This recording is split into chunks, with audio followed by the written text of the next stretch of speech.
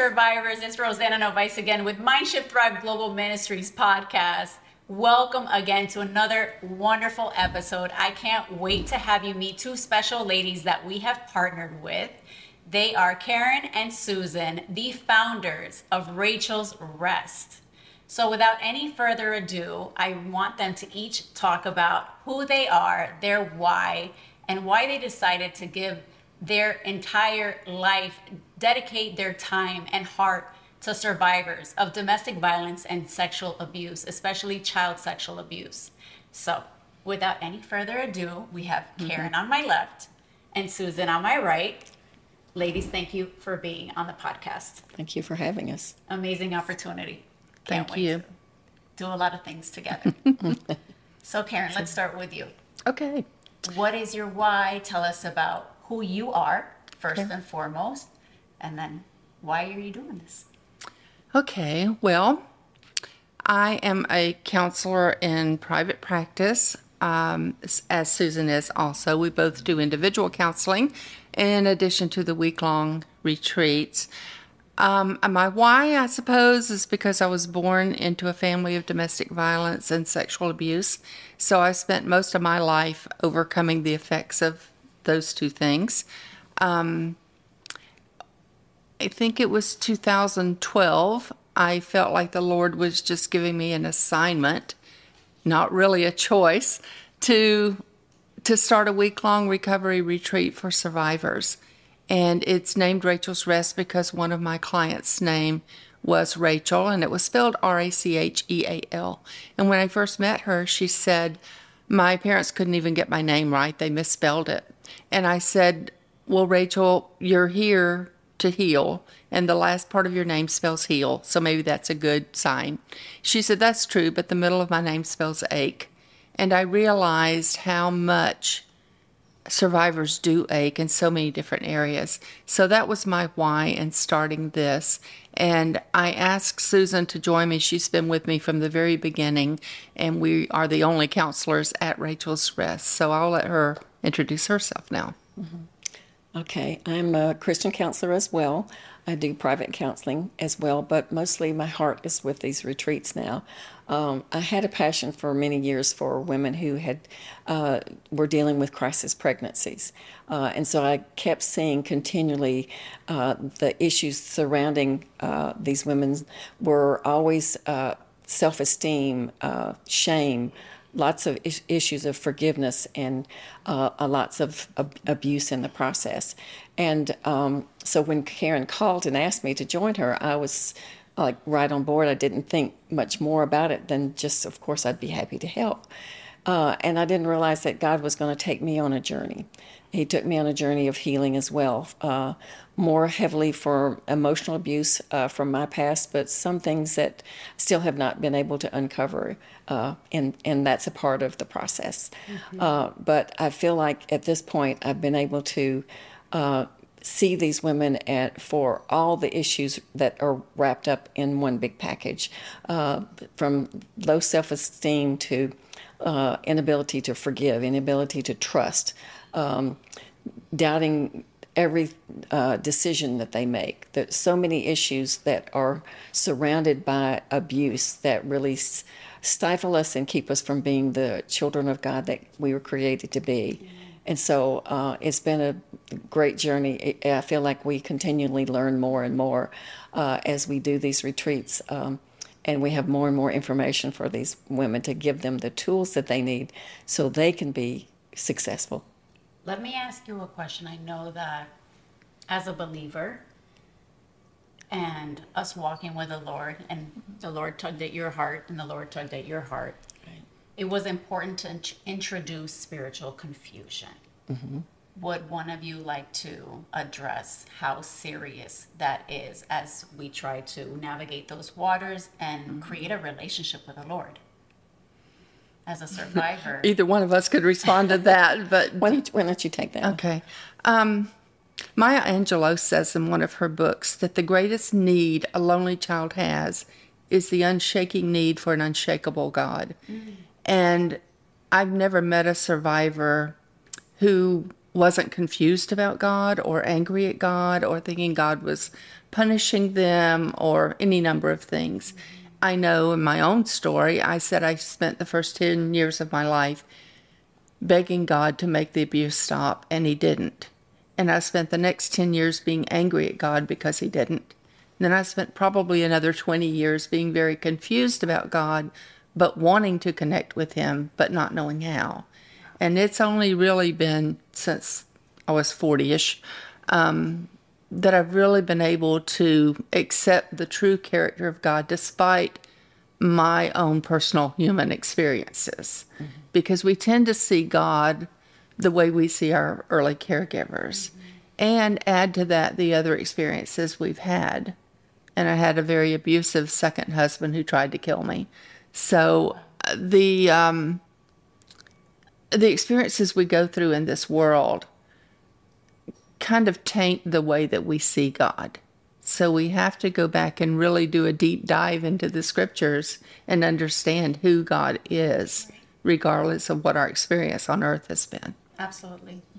That's what I'm starting to do right now. One of the resources that I've been talking to the survivors about, this one book. It's called Women Abuse in the Bible, and how scriptures use and misuse Yes. to heal or to hurt. Right.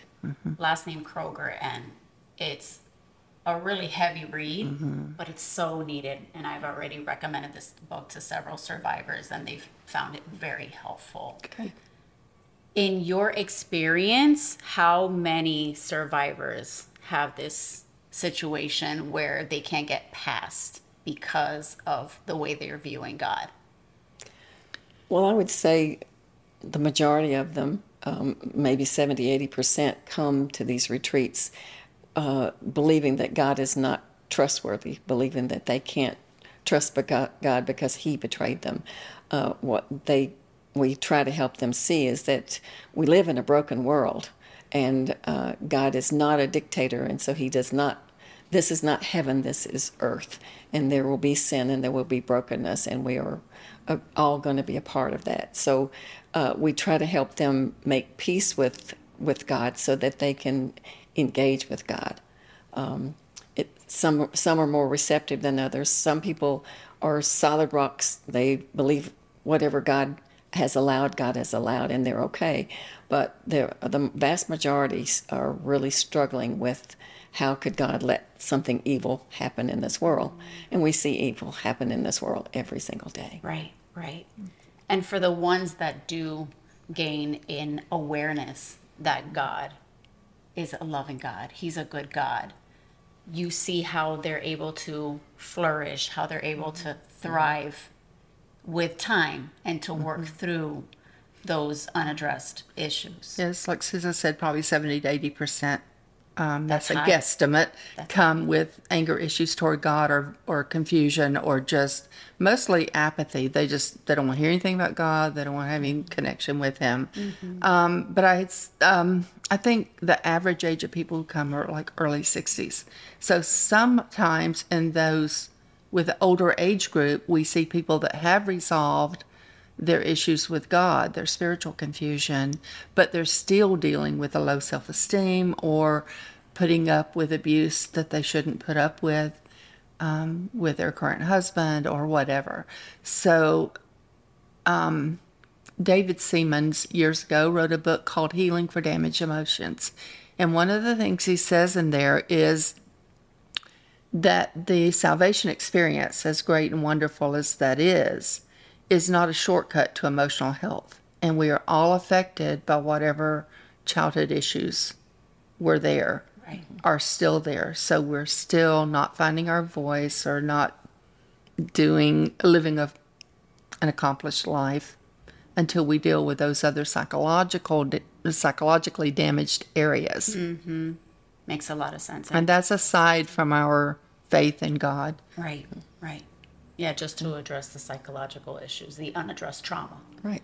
Yes, we see a lot of people who are still struggling because they feel like they have to do that in themselves. They have to make peace with God and find that sense of peace before they can move forward. And what we want to encourage them is they need to get some healing from all the damaged emotions and deal with those so that they can move forward and see God as a loving God. Absolutely. So let me ask you a question as you were speaking, and this is not the first time I hear this. The average age is 60. What can we do as a society to create that awareness? What if you have an opportunity now to speak to the survivors that, because we have a large range of survivors, an audience that do listen to our podcast, watch our podcast.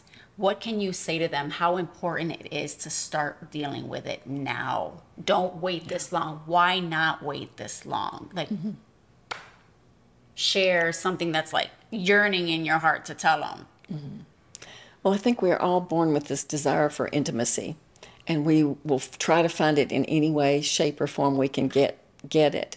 And when you see your life repetitively going down the wrong path, finding what you thought was intimacy, and it turns out there's no trust there, there's no love there, there's just abuse. If that continues to be the pattern, if you see that what you think you've learned to cope with and you've put aside and it's shoved in this little box and there's a little lock on the box that it will never come out, you continually have issues come up in life that really knock you down, hold you back.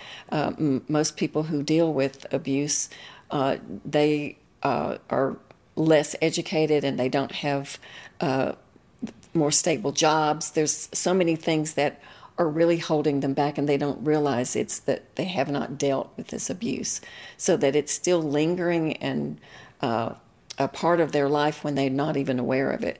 So I would encourage anyone who feels like they need to get some healing, even if it's a small amount. Very well put. Thank you. And I would suggest to any survivor that you find a trauma therapist. There's a therapist on every corner, and they all deal with different things, but make sure you get someone who is certified in trauma therapy. They will help you navigate all the past hurts and the current situation that you're living with. Susan and I do virtual counseling, and you can contact either one of us through our website, which is rachelsrest.org. And remember that Racheal is spelled Racheal. Say it a little bit slower. The website is rachelsrest.org, and it's Racheal is spelled Racheal. So Susan or I, either one, could help you with that, with individual counseling. You're welcome to email us, call us. Our numbers are listed on the website. We would love to kind of give you some guidance, answer a question or two, or set up counseling. Wonderful. Thank you, y'all. I appreciate another episode that you get to draw yourself in, not only through healing, but we see the impact that the community makes when we join together and we heal together. And Racheal's Rest is all about healing together through the power of Jesus, through the power of love, and through the power of healing. And that transformation is possible. So ladies, don't lose faith. I want you to reach out to Racheal's Rest, sign up for a retreat, sign up for individual counseling, because it works. And God says, seek many advisors, but not just any advisor. Women who have experience, knowledge, and the skill set to understand and to be able to help you work through anything that you have been dealing with. Please stay safe. We love you. God bless you. Until next time, this is Rosanna Novice with Mind Shift Thrive Global Ministries. Thanks again. Mwah.